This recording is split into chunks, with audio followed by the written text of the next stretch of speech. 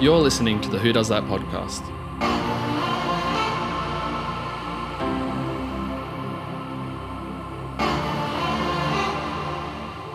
My name's Sam Cunningham and I'm joined by Alexander McKendrick. Hey Alex, how you going? Yeah, good, thank you. Thanks for having me a part of this thing. That's all right. Thanks for joining me, albeit over Zoom. Alexander, the audience would already know that you've been a surfing instructor and now in design work for Campos. But do you kind of want to just quickly and briefly run us through your career pathway to where you are today? Maybe starting from around uni and what you were studying and how you got to today. Yeah, it's funny to even talk about career path being 28. Feels like I'm just starting, really. Maybe even half my mind thinks I'm probably 18 still. So, yeah, to actually talk about some of these things, I'm like, oh, wow, I actually feel a bit old. I guess it starts out with I studied at Wollongong University to do graphic design. I was originally enrolled at UTS to do architecture. And the week before, I had fully booked out my accommodation, booked out everything with where I was going to live, stay, budgeting, all that kind of stuff. And I pretty much just started freaking out that architecture is not for me. Started hearing about the lifestyle they live and the style of work that they do. And I was going, wow, this is not me. These guys are getting slammed to maybe make a bit of money by the time they're 40 or 50. And I was just going to myself, this cannot be my life. So I was scrambling big time, clutching at straws to try and figure out what I want to do. And I just was like, oh, what's the next thing creative that can kind of be a job? And I guess design was kind of something that I thought could work. And so, yeah, kind of moved my whole life from, I guess, Sydney, the centre of it. I was going to be living in Newtown, and moved it down to Wollongong. So I kind of started at Wollongong, had an amazing, one in particular, amazing design teacher who kind of really inspired me to really push boundaries and challenge myself. And it was just everything I dreamt of. And so, yeah, I guess I started off out of uni working at two places. I worked at a specialty coffee company down Wollongong called Delano as their kind of junior designer or designer. And at the same time, I worked for a designer called Simon Perini, who's a legend, still a really good mate of mine. And yeah, I kind of just helped him out. He's the guru, and I was just trying to suck in as much information from him and learn as much kind of his wisdom. And he was doing cool stuff for, like, I don't know, Deus and critical slides and surf, dive and ski. And I was just kind of trying to, be like him, I guess, to some extent. I wanted to do that kind of work. Yeah. And then from there, my wife and I just both, Rachel finished university and we're kind of keen to do something pretty different with our life. We wanted to just not do 9 to 5 forever. And yeah, we kind of just found out that you could do surf guiding overseas. And we kind of came across this guiding program that works with, like, luxury hotels. They were mainly working like the Four Seasons and the One and Only. And we went over to the Maldives. They invited us over to do a training month to see if it kind of would be a right fit and would work for them. And we kind of went over there expecting just to surf our brains out and get wicked tans and just have a good time. For sure. And we probably got half of that. The other half, we realised that it was actually pretty serious work. We had really high-profile clients, lots of kind of clients that were either like we had like the Prince of Morocco. We had people like huge kind of financial bankers coming over from America with their private jets. Yeah, wow.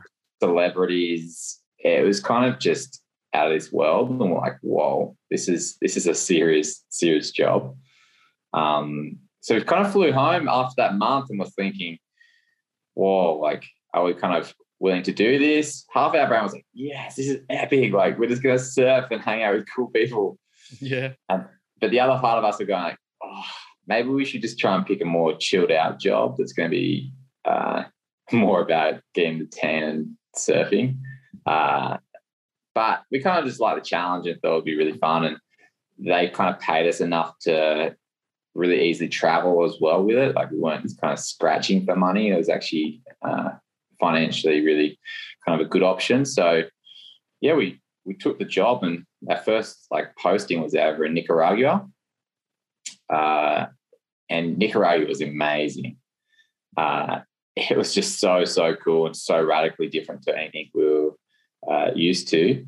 And we just felt super lucky that we got this opportunity. And we got this little like tiny little car, and we're going through farm fields, and we stayed at one beach, maybe about 10 minutes from work. And it was just in this local community. It was tiny, like tin shed roofs for a lot of people, and just people playing beach volleyball and drinking beers on the beach. It was awesome. It was so cool. And then we drove 10 minutes out of where we were through some farm paddocks. We came to these massive, like huge gates, probably like a 2-story building size, maybe 3-story building gates. And we had to get the security guard, and, you know, they would like open the gates up, and we have to get scanned, like to check if we were carrying anything. Yeah. Nice.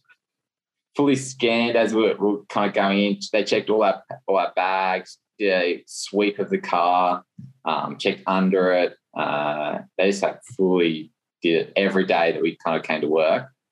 That was every day? Every day. Yeah, every day. Wow.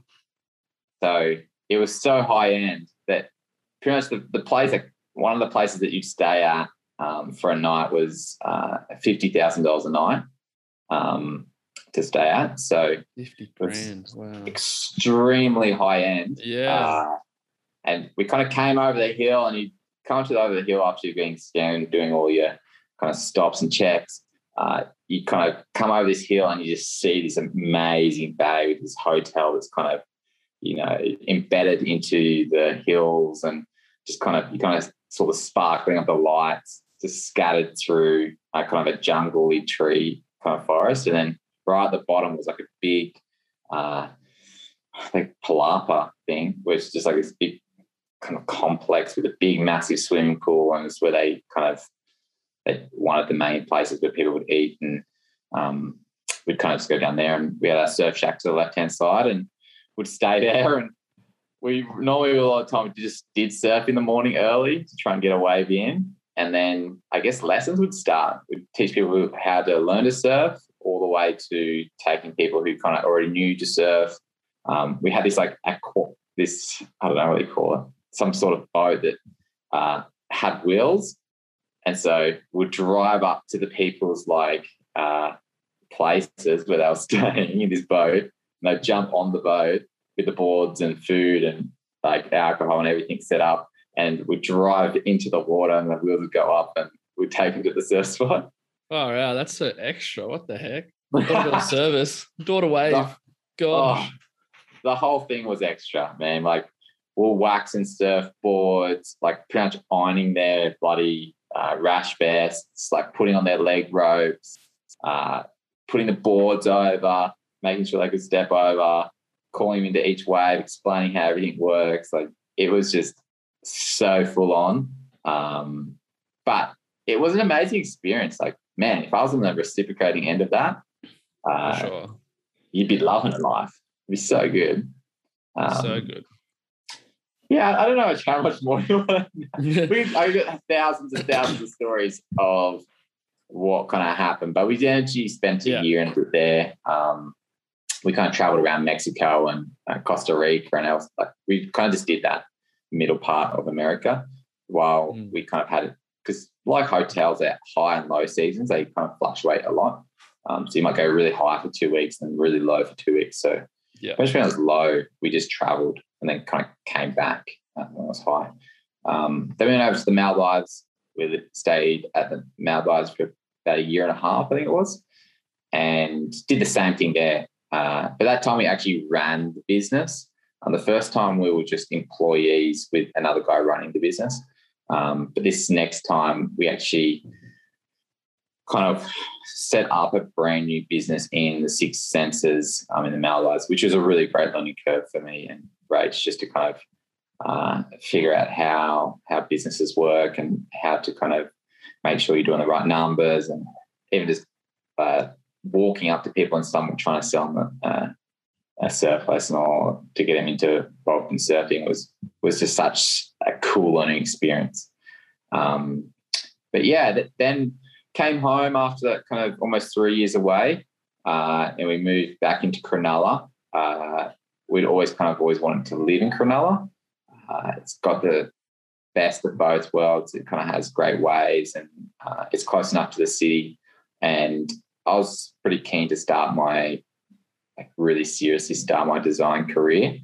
And I kind of just almost fell into my next job. I was getting mentored by a designer / marketer that owns a big company in Sydney, and he was kind of like searching around for jobs for me, just being a really top guy.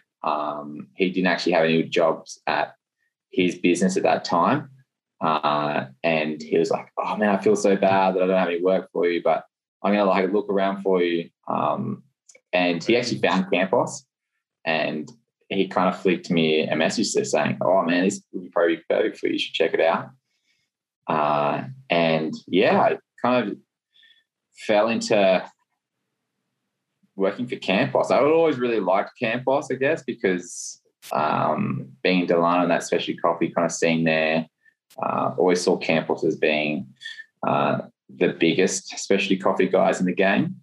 So I thought it was really cool opportunity to kind of still be a part of something I'm really familiar with, and a lot of opportunity to kind of grow the brand, I guess, because I really believed him, I guess, from right at the moment I had an interview with Will Young, the founder.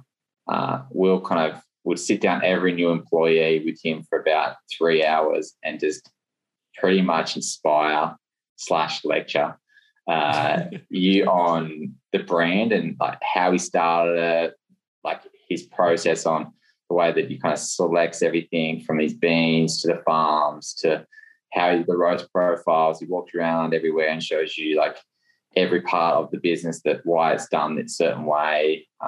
Then takes you to his to the main cafe in Newtown, explains you behind the bar, like this is the reason why we do this, and the way that we number stuff, and the way that we kind of do the whole procedure. And yeah, he just, I guess after that first day with him, I was pretty much sold.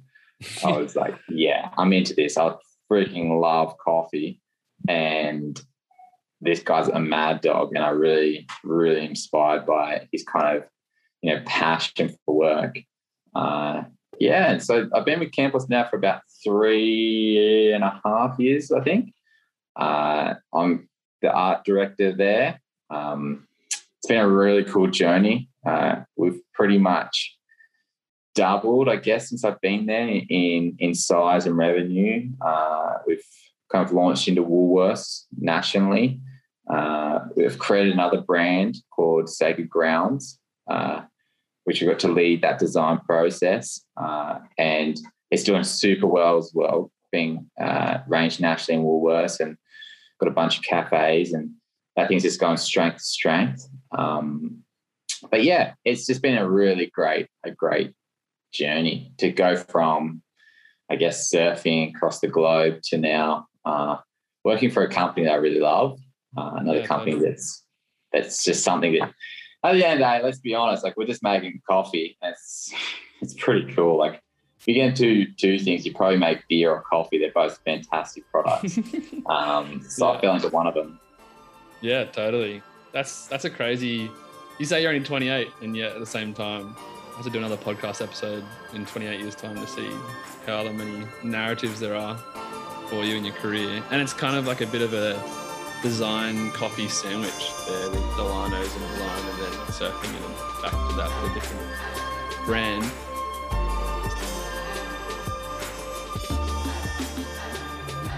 I want to take you back to the surfing. You kind of went from uni to surfing. What was that process to actually finding that gig and things like that? Like, how did that come about? I'm sure there's lots of surfers out there who would love to earn an income surfing, at least in some way, like you were. Like, how did that come about? Yeah, so me and my wife had always wanted to travel and surf. Like most surfers kind of have that, I guess, instinct or inbuilt nature of wanting to have it. But Rachel was a professional surfer with Billabong for quite a few years. And she traveled to the Maldives a few times for different things. And she met someone over there at Loeys, and it was Amy and Richard Koch, who were the surf guides over there. And they kind of had shared a little bit of information with her when she was probably maybe 16 or 17, when she was, I think, over there on a Billabong trip. And kind of from that moment, Rach really was super keen to be a surf guide. And the company that they kind of worked for originally was the company that we went to work for as well, called Tropic Surf. So yeah, we kind of just, I guess through luck, Rach had made friends with a surf guide and was suggesting that we should try and hit them up. And we actually did give them a call and said, when we were looking for it, we said, hey, do you guys know anyone that would be really good for us? Or can we even come and work for you guys and just work for free and just get paid for food or whatever?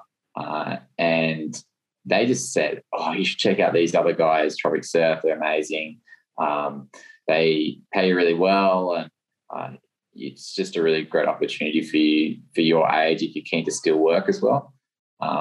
So yeah, because we did it that way. There's so many jobs out there if you're willing to have a crack.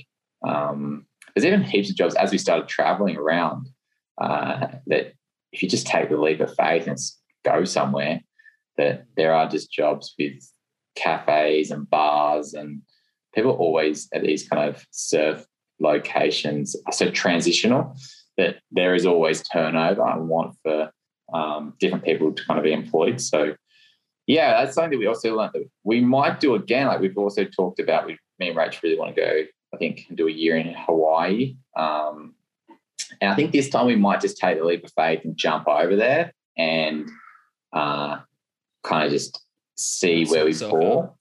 Yeah, we might just see where we fall into work rather than trying to pre-plan it this time, because we were really busy. Like, we actually worked our guts off. I know it's like, yeah, we worked our guts off surfing every day, but it was like every day we were surfing 6 hours, and it was pretty strenuous in terms of like dealing with people all the time. It's not surfing solo. It's like, you know, chaperoning people out into the waves and calling them into waves, and, you know, always giving away the best wave of the day. So after kind of 3 years of that, we were pretty tired. We're like, oh, need a bit of a break from this style. So yeah, I don't know if I actually even answered your question that well, other than saying there are lots of jobs out there if you're kind of willing to have a look around. Also, yeah, there's opportunities just taking the leap of faith. And I know, like, we just went over to Western Australia, and when we were in Exmouth, there's so many jobs going around there. We just thought, wow, there's actually, if you're willing to do it, like, and you're willing to kind of, you know, jump out of that comfort zone, there is a lot of opportunities. Yeah, that's so exciting to hear, and the different ways of doing it. It's like everyone talks about it's who you know, but actually there is opportunities regardless, and just taking the leap of faith seems to be one of those avenues for sure.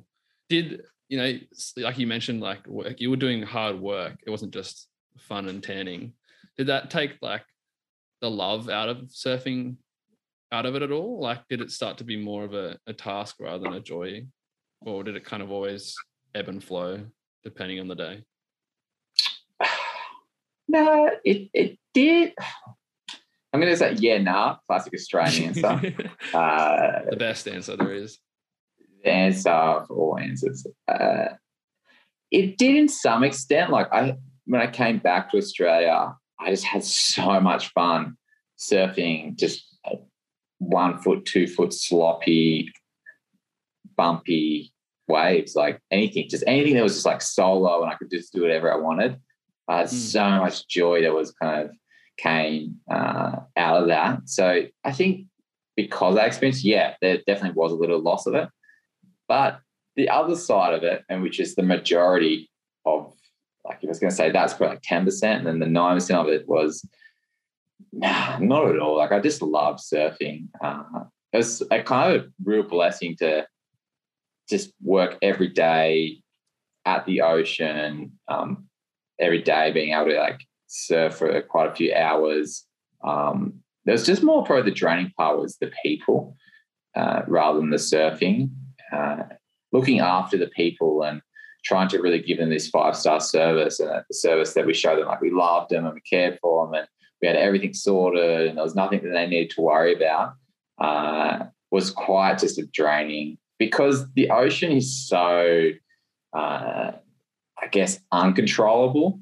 And we're trying to sell a controllable experience where you're guaranteed like great waves, guaranteed great, service and guaranteed great like people to be around.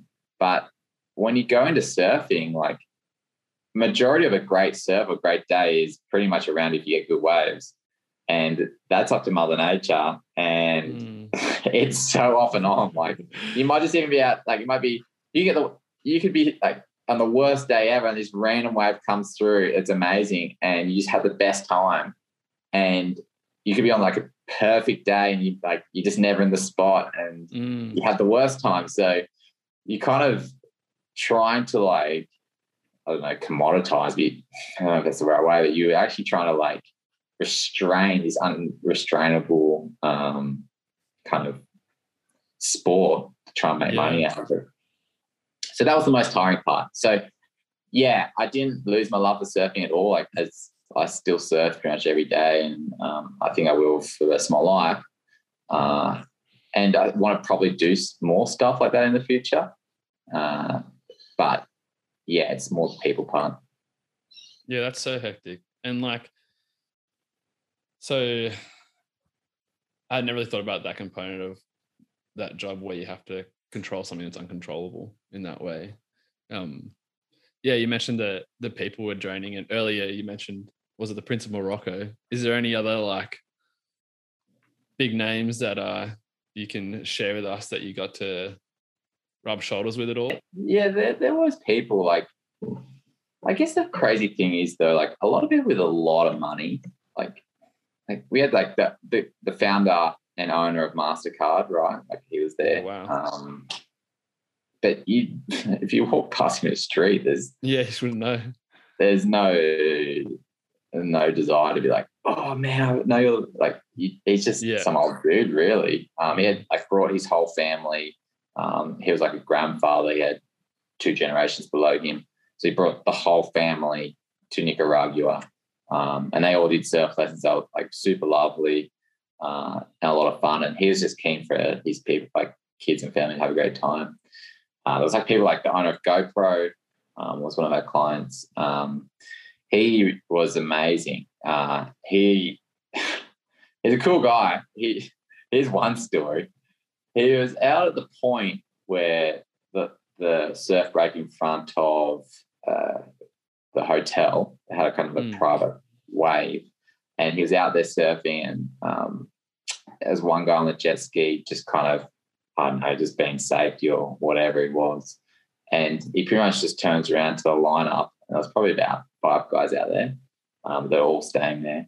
He goes, does anyone just feel like a cheese toasty? And everyone was just like, what? It's like, man, I'm stinging for a cheese toasty.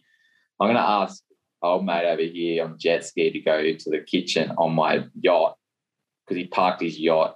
And when I say yacht, not like a little, I don't know, I don't talk nautical or whatever the terms are, but the thing was bloody big. It was pretty much, I don't know, maybe 200 meters long. It was so big, like massive. It pretty much took up almost the whole bay. It cost him $1 million. Like, I could see the distance from Costa Rica to Nicaragua, where we were, because we were right on the border. I could see the distance from where it came from.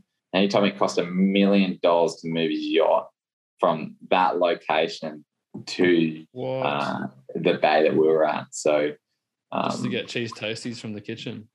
Yeah, so that wasn't when he moved, but when the yacht was in the bay, he just pretty much said, "Oh, yeah, I'm sitting for a cheese toasty."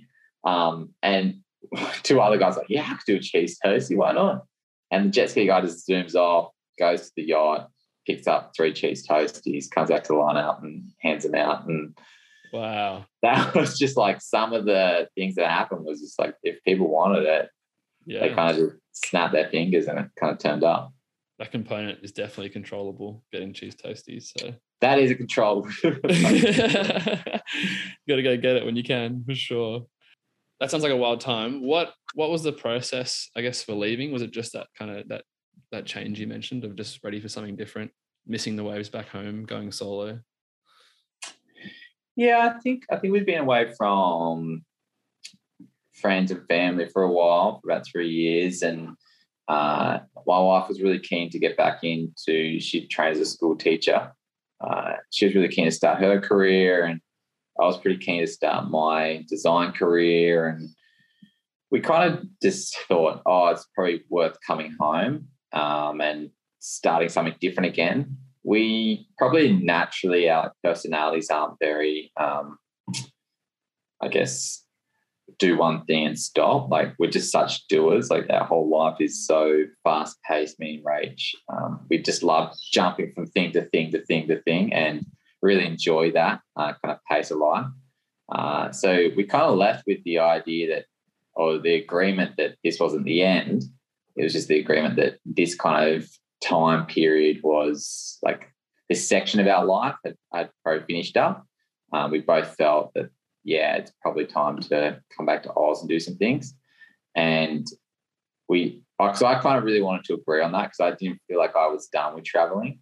And we spent quite a few mornings chatting about it. And the reason I say mornings is we used to get to eat in the resort, and we'd go to like all the resort was over the water, and we'd go to like a little booth that was facing out of the ocean, and we'd have we could order whatever you want on the menus and coffees and all that kind of stuff. And that's little massive buffets. You bring everything you want. And we kind of just used to spend early mornings there together, like just to have a bit of time solo.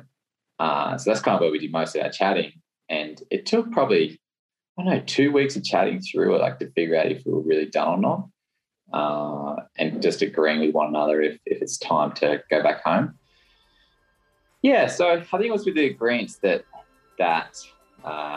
we both were ready for something new, and we're keen to kind of possibly do it again in the future. And with those kind of chats have come back up real recently. I think we're both kind of going, all right, what's the next part? Maybe it's just every 3 years we're thinking about something new, but it feels about time. You're listening to the Who Does That podcast. So you're now back home. Your mentors scored you this job at Campos. What does it take to kind of make it in the field of design? Yeah, design. Being able to stare at a computer long enough, maybe. The glamour job. That is a big reality check. Quickly, side note. Yeah. If you want to be a designer, you've got to be able to stare at a computer for 8 hours every day at minimum. And that's just to do work, let alone your own projects you actually want to be really passionate about. So, yes, that's the first thing I'm going to say. Second thing is Depends what type of design you want to go into, I guess. I guess my strengths naturally is I'm probably more of a big thinker, communicator kind of guy. I like kind of really engaging with all parts of business, probably not just design, because and that's probably how I fell into campus in particular, is that if you work in-house, which means working for an actual company such as, like, I guess, Campos or Forex Beer or, I don't know, Dettol or whatever brand you can work for, a lot of the time your role as designers is to actually be a part of the whole business and to help the whole business solve problems, come up with different ideas, sell different things. But you're involved with the warehouse to your sales team, to your finance team, to your HR, and you do actually things for the whole company. And I guess that played really into my strengths, that I like dealing with people and I like dealing with different challenges rather than just designing. And so, I shouldn't say it that way. I shouldn't say just designing, because I think designing is solving problems, really, and that means in all business ways. So I think that's how I fell into probably more an in-house role, and why that probably suits my personality a bit more, my skill set. Whereas if you're going to fall into like an agency side, which is, I guess, if you're working, I don't know who's listening, what they know about agency stuff, but an agency side's more where a brand would go to a agency or group of people for solutions to their design problems. So maybe they need new packaging, or maybe they want a new creative platform, which is pretty much like a slogan or something. And then how's that slogan going to roll out through TV ads, digital, social, everything. So if you want to probably get into that more agency side, they normally kind of focus a bit more on specialists, if that makes sense. So like a bit more target on just a certain role. So for a designer, particularly a graphic designer, it's kind of just being really bloody good at your tools, being able to create great packaging, great like typography, illustration, and they can all be kind of segmented up. You can just be an illustrator for an agency, or an illustrator would mainly probably touch on, a lot of the time they seem to play both in typography and illustrative stuff, or you might be more of the kind of generalist graphic designer, which would do a lot of the packaging design or overall branding kind of work. So a lot of that stuff is, if you want to get agency when you're young, kind of just got to stick your neck out and knock on a lot of doors and probably offer yourself free, unfortunately, or at least somehow just doing work for people in some way and chipping your way into it. But yeah, I guess I don't know if that really answers the questions, but there's two worlds. There's two worlds. There's in-house and there's agency. Agencies more specialists normally, and in-house are more generalists. And pick which side you want to go. Neither's right or wrong. Both pay pretty much similar amounts, but they just kind of suit. I can see there being like a lot of designers out there and possibly listening to this at the same time. How do you, as a designer, how do you make your work stand out from other designers? Is there any hot tips there, or does anyone just kind of naturally have their own flavor into it? Yeah, good question. How do you make stuff stand out from other people? See, I think some people, they don't. People just copy people and then they eventually slide into their own thing. I'm just trying to think of some of my design mates who are probably, like, I guess, renowned for, that's probably actually rude putting that asterisk marks with my hands. I don't know if you actually listen to it. Most people won't watch the video, so it's all right. But they have quite unique styles But that kind of just grew from them copying other people or copying certain things. And as they developed like their typography or their illustrative styles, as they developed themselves, they kind of became unique because they just kept on pushing it in a certain way and started seeing things they like. But design, from things that make, if I'm ever looking at someone's like portfolio or their work, I'm trying to look for something that's going to work, and it's actually practical and it makes sense. Like I love seeing design that you can just see the brief of pretty much what they've been given. They've created it, and the product just really resonates with that right target market or with the people that they're trying to sell. I don't overly like. Yes, at the end of the day, you want it to be beautiful, and you want it to be quite unique or kind of stand out. But the way that it stands out is that people just love it, and you can tell that the product works. It, as much as like you'd say like Dettol, I used Dettol twice now, but the functionality of like thinking about the person buying that product, that age bracket, what they're looking for on a shelf, why they would choose that product over something trendy like maybe Thank You, and really understanding their way of thinking, what they want to like look for. Like, you know, is it kills 100% bacteria being really large because that's a real sell point, or is that really small because it doesn't actually really affect that buyer's purchase, buyer's like want or need. I just really think about that when I want to see people's work. I want to see them like really thinking about, oh, that's cool, that works that way. Because as a designer, a lot of the time you don't actually get to design things you love or like, I guess.